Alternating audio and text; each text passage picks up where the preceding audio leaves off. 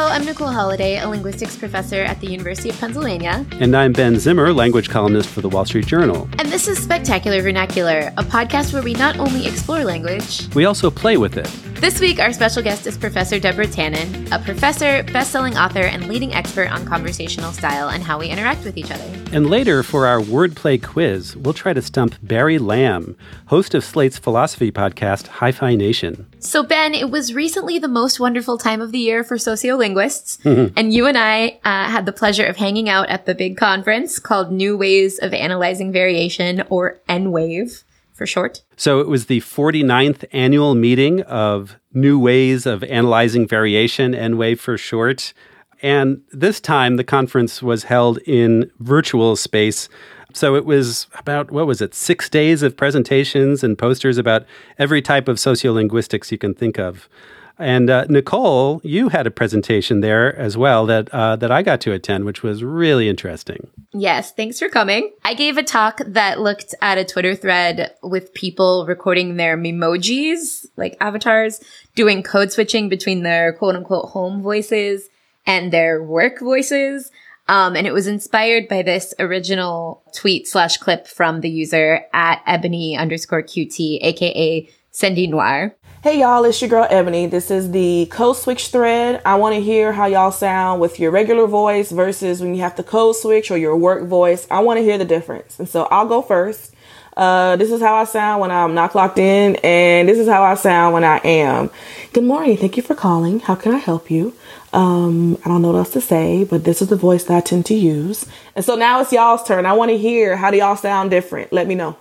So, Nicole, for our listeners who might not know what memojis are, could you describe what that looks like, this particular tweet, while you're hearing that audio? Yeah, so I was just on Twitter and I came across this thread. And the memoji is on the iPhone. It's like an animated cartoon version of yourself. It's kind of supposed to look like you, but you can style it to look how you want. And then you put your voice over it and it moves the mouth. So I was just on Twitter and I saw this and I was like, oh my goodness. She has elicited code switching in the wild in a controlled environment. So we know that everybody's using an iPhone and recording in a fairly quiet environment probably. And they're giving us demographic information about how they want to be presented. So not necessarily, their actual race or gender or whatever, but like the way that they've styled themselves. So I didn't care that this was Twitter. I cared that this was really cool data. Yeah. So I was interested in what the differences in intonation might be between those different styles. And yeah, this was really fun data to look at for that. So I got to say, it's really interesting, too, that Cindy Noir introduces this as code switching, which is, a term that comes out of sociolinguistics, but has somehow made it into the mainstream, right? Yeah, and in fact, the way that linguists and lay people use code switching are different, but I knew what she meant, right? So for speakers of African American English, which she is, code switching tends to mean like, here's my African American voice that I use in the community, and here's my voice that I use that's like acceptable to the mainstream. And that's why I liked this data so much, because when you try to get people to do all of the styles that they can do in a laboratory setting, they just can't, right? It's very artificial to be like, now I'm going to talk like I talk with my other friends or like, in my community. So this was a really nice kind of natural experiment. But mine wasn't the only presentation that dealt with this kind of online found data from Twitter. You went to a few more on Twitter sociolinguistics, and this is especially of interest for you because I remember you writing a piece about 10 years ago for the New York Times, all about the new linguistic research coming out that was based on Twitter data. Yeah, that's right. Way back in October 2011, so just about 10 years ago, I wrote a piece for the Sunday Review section of the New York Times called Twitterology, a New Science. And at the time, linguists and other social science researchers were just figuring out how to mine Twitter for language data.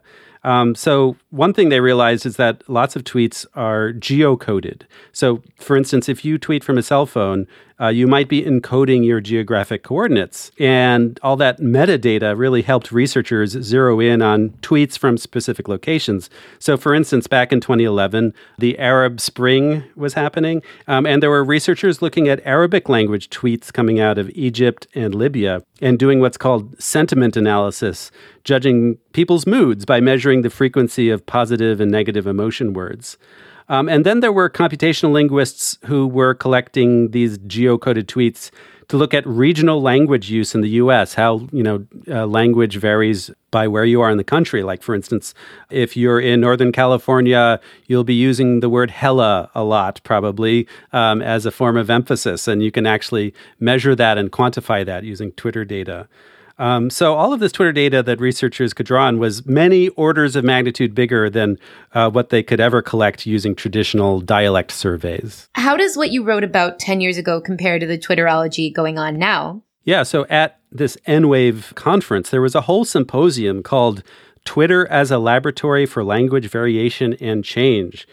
So Twitterology has really come of age, I guess. This symposium had researchers presenting work from the US and Europe. There were several European researchers there, and they were all grappling with a lot of the same issues as scholars were 10 years ago when it comes to Twitterology. So, for instance, Stefan Grondelaars, who's a Dutch sociolinguist who chaired this symposium, he pointed out that Twitter's great for studying features that are statistically marginal, like emergent language features that are just kind of bubbling up for the first time. And you can study geographic variation in ways you just can't do with traditional data collection. And Twitter's also great for capturing stylized language, the way people draw on the expressive potential of certain informal features, at least written features. For instance, how they extend words for emphasis, like, spelling very with a lot of R's, that sort of thing. Yeah, but there's some downsides to relying on Twitter too, right? Yeah, so for starters, it's all written language, unless you get lucky and find some spoken data like you did with your amazing code-switching memojis. And even if some tweets have geographic locations in their metadata, there are all sorts of other demographic variables you just can't get to, like, gender, age, educational level. And those factors are all really important for doing sociolinguistic analysis. It's also hard to figure out how much of people's language use on Twitter is, let's say, performative or stylized in some way. Like, you may use features associated with young people, even if you're not young yourself, that sort of thing. It's a lot about self-presentation, right? And it can also be hard to track change over time, since you can only really capture a snapshot of Twitter use by collecting a big corpus of tweets at one time, which is what researchers often do.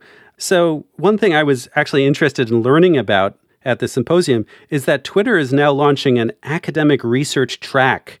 So Twitter is actually going to be working with scholars to overcome some of these difficulties in collecting data. That sounds awesome. I'll have to go back and check out some of that Twitter work. And I know that on the pod, we are extremely online and we talk about language on Twitter and TikTok a lot.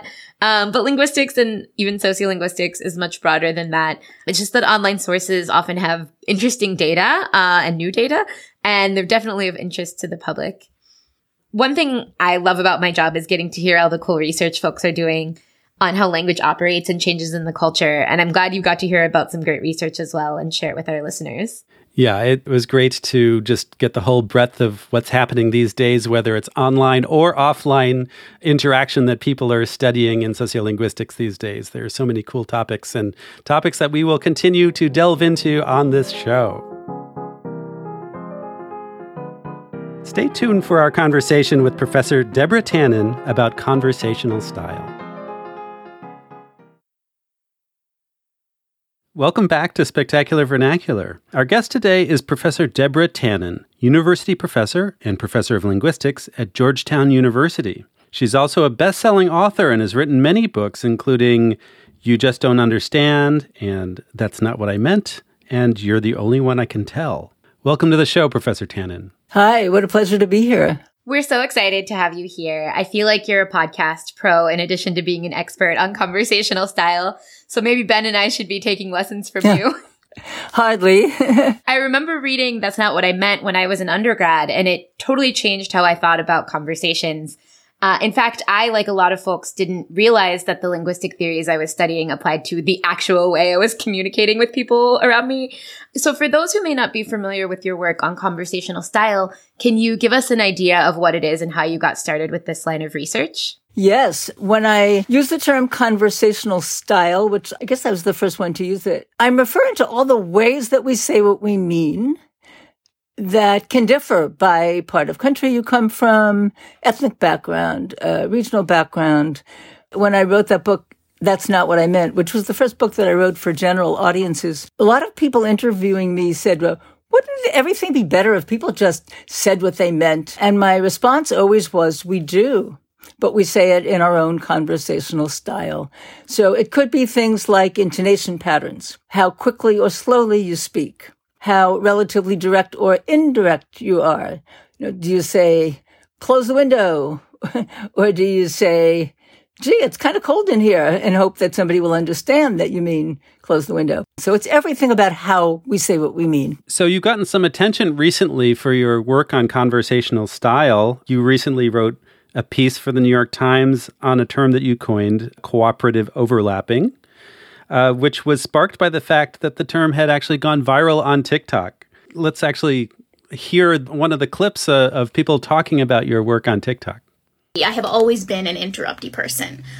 When I left the East Coast, I started noticing that was more of an interpersonal problem than it had been before, and I did a little research. It turns out that linguistics has studied a culturally Jewish conversational style, and one of its primary characteristics is something called cooperative overlapping. It is interrupting that within the in-group, within our culture, is perceived as a sign of engagement. You're overlapping just like at the end of what somebody's saying. You're not trying to cut them off because you don't care what they have to say. You already got the gist and you're building up on it. So to us, good conversation, there aren't any pauses. If there's a pause, I think somebody doesn't want to be speaking to me anymore, unless they're very visibly thinking or chewing or something. But to other people, other cultures, that is not the case. To some people, any form of interruption is a major sign of disrespect. The reason so many goyim can find us grating, think about Bernie Sanders, is because of the ways in which our communication style did not assimilate. So that was TikTok user Sari talking about discovering your work about cooperative overlapping and your work on conversational style more generally.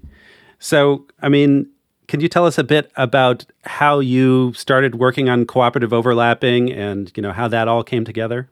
Yes, and this will also be my way of answering the part of the first question I didn't answer. How did I get on the topic of conversational style in the first place? And I should say it totally blew my mind that she picked up that term, which I had used in my academic writing and never used in my writing for general audiences because I try to avoid technical terms.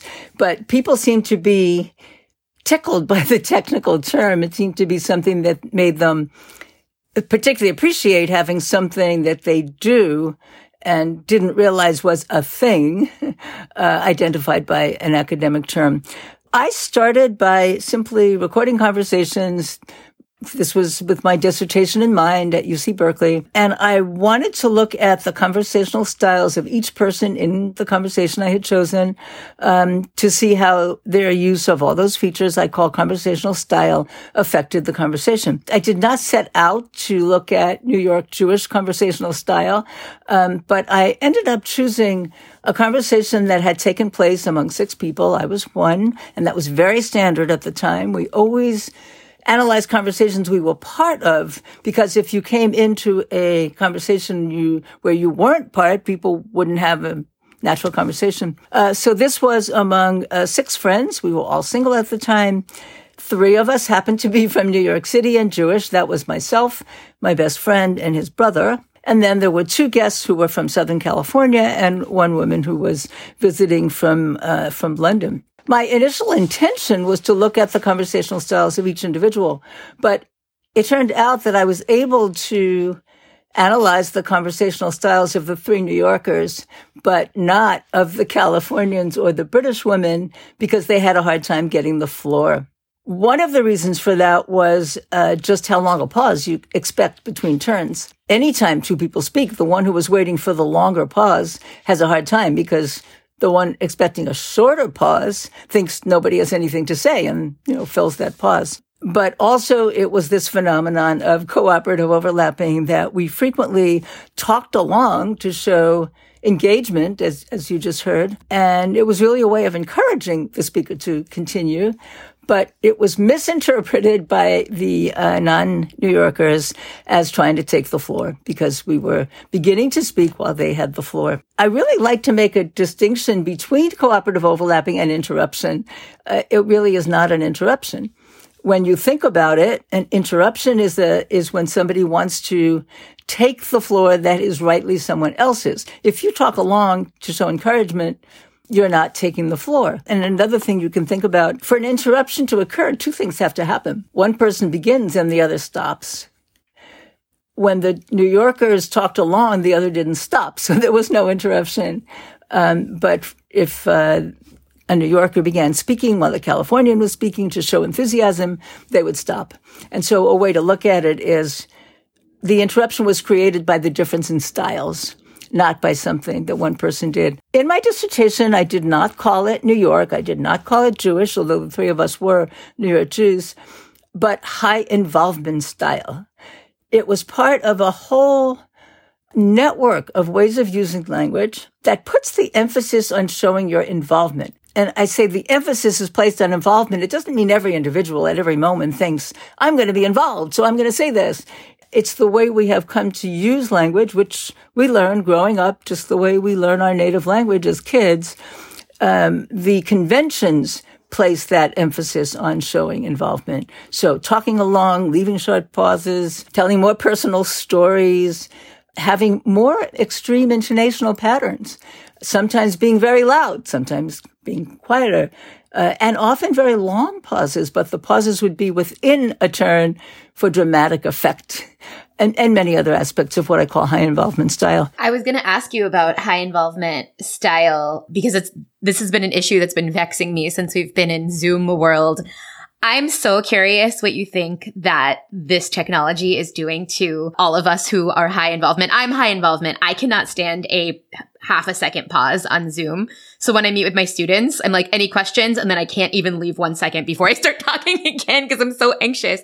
But Zoom also and other platforms prevent you from overlapping because of the way that they highlight the mic of the speaker. So if you start speaking, even just to do a back channel like or yeah, or like agree, if you do anything verbal, you'll end up taking the floor from the person who's speaking. So I'm interested in how you think this sort of Zoom universe has affected our ability to do all of this. When we are in Zoom, and this actually started happening with cell phones, where you can't overlap because only one voice can be heard, it makes conversation feel stilted. So people who want to talk along to show enthusiasm and can't feel that they have to kind of sit on themselves. And if you do it kind of automatically, you might end up cutting somebody off, which you didn't intend to. But it's one of a whole range of ways that Zoom interaction has been bizarre. In some ways, it makes it actually easier for people to have comfortable conversations with varying styles, because if your sense of rhythm or your sense of how long a pause should be makes it hard to get the floor, you can get the floor on Zoom by clicking on that hand raise function or waving your hand. So that may be weird in a face-to-face conversation, but it's quite standard on Zoom. So in some ways, it's actually better for conversations, but certainly frustrating for those who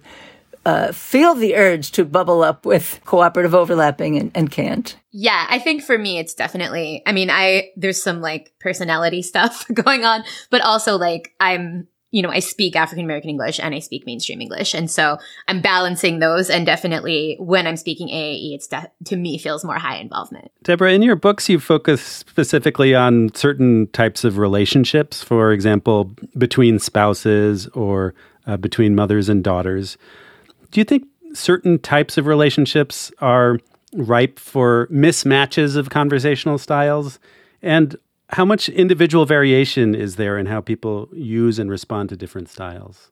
There's a broad range. I mean, it's from tiny little differences maybe between siblings or people who grew up in the same community to vast differences, people who speak different languages and grew up in vastly different cultures. But I think the reason I've written so many books about family relationships, I started out, and that's not what I meant, just not thinking of any particular relationships, just people talking to each other. But then I ended up kind of focusing on the kind of romantic relationships because so many people have issues with that. Then at work, because it's a context where people have experiences that are frustrating. And then I moved to adult family relationships in a book called I Only Say This Because I Love You. And it was the mother-daughter relationship called You're Wearing That. The reason I think those those relationships are often the ones we have issues with. It's not so much the ways of speaking as the intensity of the relationship and the different perspectives. So, for example, with mothers and daughters, the biggest complaint of daughters was my mother's critical, and the biggest complaint of mothers was I can't open my mouth. She takes everything as criticism. And that was kind of emblematic because, and this is, I think, kind of linguistics, that people tend to think words can only mean one thing. So if I feel criticized and you tell me you weren't criticizing, you're disingenuous. If I know I didn't intend to criticize and you tell me that you think I was, you're oversensitive. But once you realize that the same words can mean both, I'm just trying to help. I want everything to go as well as it can for you. Yeah, well, if you give somebody advice or offer help or tell them, make suggestions how they can improve, that's criticism. They wouldn't need suggestions for improvement if you didn't think they were doing something wrong. But that doesn't mean it isn't caring. A key concept in all the books that I've written about close relationships, it all comes down really to, do you care about me? And how are you showing you care about me? So it is a kind of miscommunication, but maybe not so much the mechanics of language as the way we're using it in conversation. Well, Professor Deborah Tannen, thank you so much for joining us today. Is there anything else you would like to share with our listeners? What I'd like to leave people with is the idea it's so important to know there are conversational style differences because it gives you a way to step back before you draw negative conclusions. So in a diverse society, as we fortunately have, it's even more important constantly, before you come to a negative conclusion, stop for a second. Could there be a conversational style difference? And it gives you the way to try to speak differently so that others will speak differently to you. Thank you so much, Professor Deborah Tannen. After the break, it's time for some wordplay. Welcome back. Now it's the time of the show where we play with language. Today, we're joined by another of our fellow Slate podcasters, Barry Lamb, Associate Professor of Philosophy at Vassar College, and host of Hi-Fi Nation, a philosophy podcast that turns stories into ideas. Barry recently launched Season 5 of Hi-Fi Nation, beginning with a mini-series about the life and times of David Lewis, one of the most important philosophers of the 20th century. Welcome to Spectacular Vernacular, Barry. Hi, so happy to be here. We're really glad you could join us, and I've really been enjoying your series on David Lewis that you've been doing for Hi-Fi Nation. He's a really fascinating figure. I'm really intrigued by him, and I have to admit, I didn't really know anything about him before I started listening to your podcast. And I have to say, it's appropriate that you're joining us for a language game here on Spectacular Vernacular, because one of David Lewis's most cited papers is called Scorekeeping in a Language Game. Could you tell us a bit about Lewis's importance in the field of philosophy and why that paper in particular is so often cited? David Lewis was important in many areas of philosophy, but one of the areas was in the philosophy of language, which is completely continuous with linguistics, theoretical linguistics. And David Lewis's earliest works were on the conventions of language and the conventions of conversations, what we would now call today pragmatics. In fact, Scorekeeping in a Language Game is one of these earlier papers in which he likens the rules of conversation to the rules of baseball, was one of the kind of foremost papers in pragmatics. The field of research that came out of Scorekeeping in a Language Game and papers like that from other people ended up being the kind of things that we actually today explicitly teach people, sometimes neuroatypical people, people who are autistic in special education programs, about how it is. So people who are neurotypical just know the rules, right? We don't contradict each other at every point. We kind of get the social interactions. But people who don't need explicit rules, and David Lewis was one of the first people to articulate the list of explicit rules that when somebody doesn't know them, if they follow them, we'll have a conversation kind of like we are right now. So that was his importance. And based on your podcast, it sounds like David Lewis was the type of person who really needed to think explicitly about how those rules work, right? That's right. David was never diagnosed with anything. This was in the 60s and 70s, but his friends say he was a person who, when you were in his presence, you knew that he was different, that he didn't know how to converse normally. He can talk about specific intellectual topics that were raised.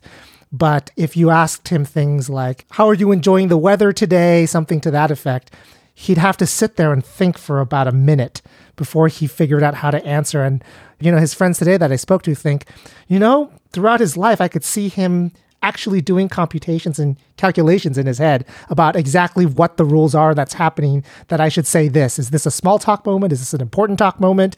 That kind of thing. Okay, Barry, it's time for us to do some of our own scorekeeping in a language game, as David Lewis would put it. In recent episodes, we've brought on some other fellow Slate podcasters, Chris Molanphy from Hit Parade, Rachel Hampton and Madison Malone Kircher from ICYMI.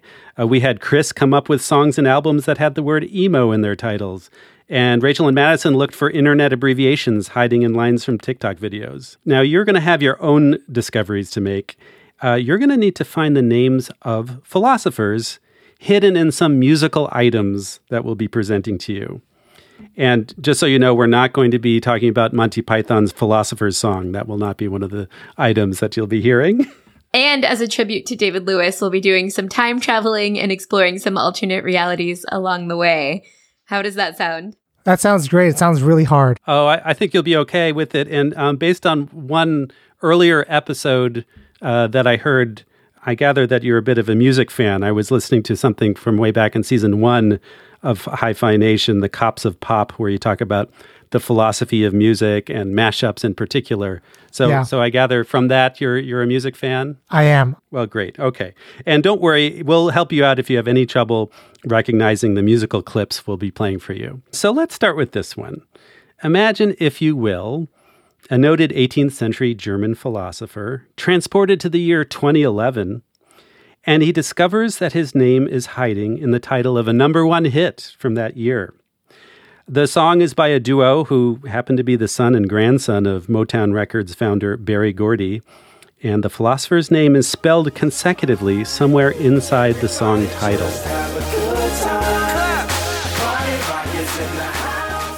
Well, I know the song. Yes. It was inescapable. Yeah, I mean, I know the song. The summer of 2011, 10 years ago. I didn't know that there were things spelled out in the... Okay. So, yeah, I mean, obviously I know the song. So there is a 18th century philosopher's name spelled out? Okay, so what is the song called? I have no idea what the song is called. I know it's LMFAO, right? The song is Party Rock Anthem by LFMAO. So, and you heard them talking about party rock in there in the lyrics. So if you take Party Rock Anthem, can you find spelled consecutively an 18th century German philosopher? And it might bridge words. So it could be like a letter at the end of one word and then some letters at the beginning of another word. All right. You're making me actually have to spell it out and then looking right at it.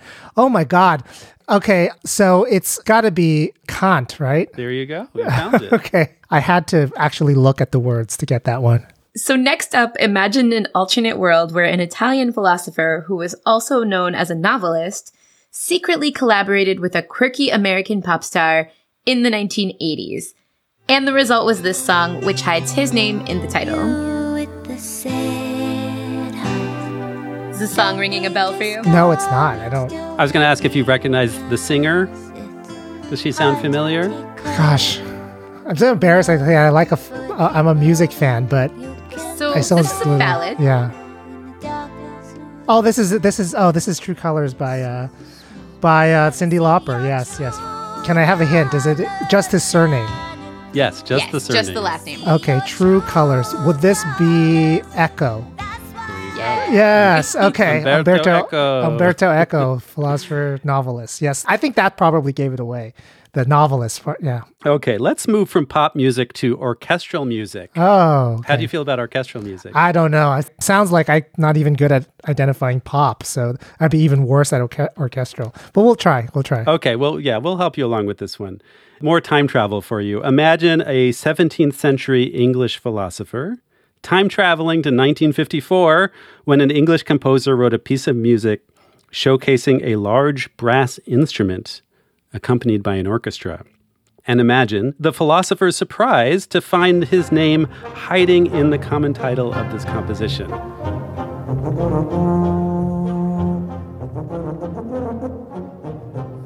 So for starters, what is that large brass instrument that you're hearing? That's the tuba, correct? That is indeed the tuba. And so this particular composition, which is by Ralph Vaughan Williams, is known as the tuba something. Oh gosh, the tuba something. Yes, a kind of composition where an instrument is featured and with an orchestra backing it up. Let me see. And you said it was a 17th century English philosopher? That's right, and his name may possibly begin with B.A. from tuba. I mean, you're trying to give me the answer, and I'm stuck on every single part of the question right now. Okay. There's no planet on which I would have gotten this. Yeah. This is a tough one for sure. Would you like to know the full title of the that work? It's Ralph Vaughan Williams' Tuba Concerto. So who might be hiding in Tuba Concerto? Tuba Concerto. Oh, gosh. Oh, my goodness. Because, see, I'm thinking about philosophers of that era, and I'm not seeing it in the Tuba Concerto, right? So, like, Start I'm with thinking the B in tuba. What do you get? Oh. Francis Bacon. Ta-da! Yes, that's right. I'm thinking of like Hobbes. I'm thinking of Locke, like these like political philosophers. Yeah. Okay. You're a philosopher and you overthought it? Yeah. No way. Yeah, that's right. What a surprise! Yeah. All right. So we have one more for you. Imagine an alternate reality where a famous French philosopher didn't die young in 1960, but instead stayed alive and moved to the Caribbean, where he really got into a genre that blends soul and calypso. And you can find his name in a 2-word phrase for the genre. Here's a sample. So do you have an idea? I don't know what this piece is. Once again. Well, it's a style of music, and if you heard the singer, whose name was Lord Shorty, singing it, he may have given one of the words that you're looking for in the title of the song. So soca is the genre that blends soul and calypso. In fact, I think it takes the so from soul and the ka from calypso. So if soca something as the name of the genre, what do you think would be the second word of a phrase to describe that genre? Soca Musica? Soca music in English. Soca music. Yeah, that's right. Oh, okay. So soca music is Camus. There you go. Camus. That's right. Okay. Well, that was tough, Barry. Yeah, that was hard. That's maybe our hardest quiz yet, but you did a really good job. Thank you. Thanks so much for coming out and playing our quiz. Thank you for having me. Now we have a challenge for all of our listeners. Here's a song that hides the names of not one but 2 philosophers in its title. The first one famously promoted the philosophy of objectivism, and the second one combined philosophy and psychology to come up with concepts like synchronicity. You can find both of their names in the title of this raucous doo-wop song, which was a hit back in 1956. I jumped out the pot and I finally got away, frantic and worried about what my baby would say. So I jumped in the ocean and started to swim, for my chance of survival was getting mighty slim. So I thumbed down a whale who was in my way, and I reached the States in about half a day.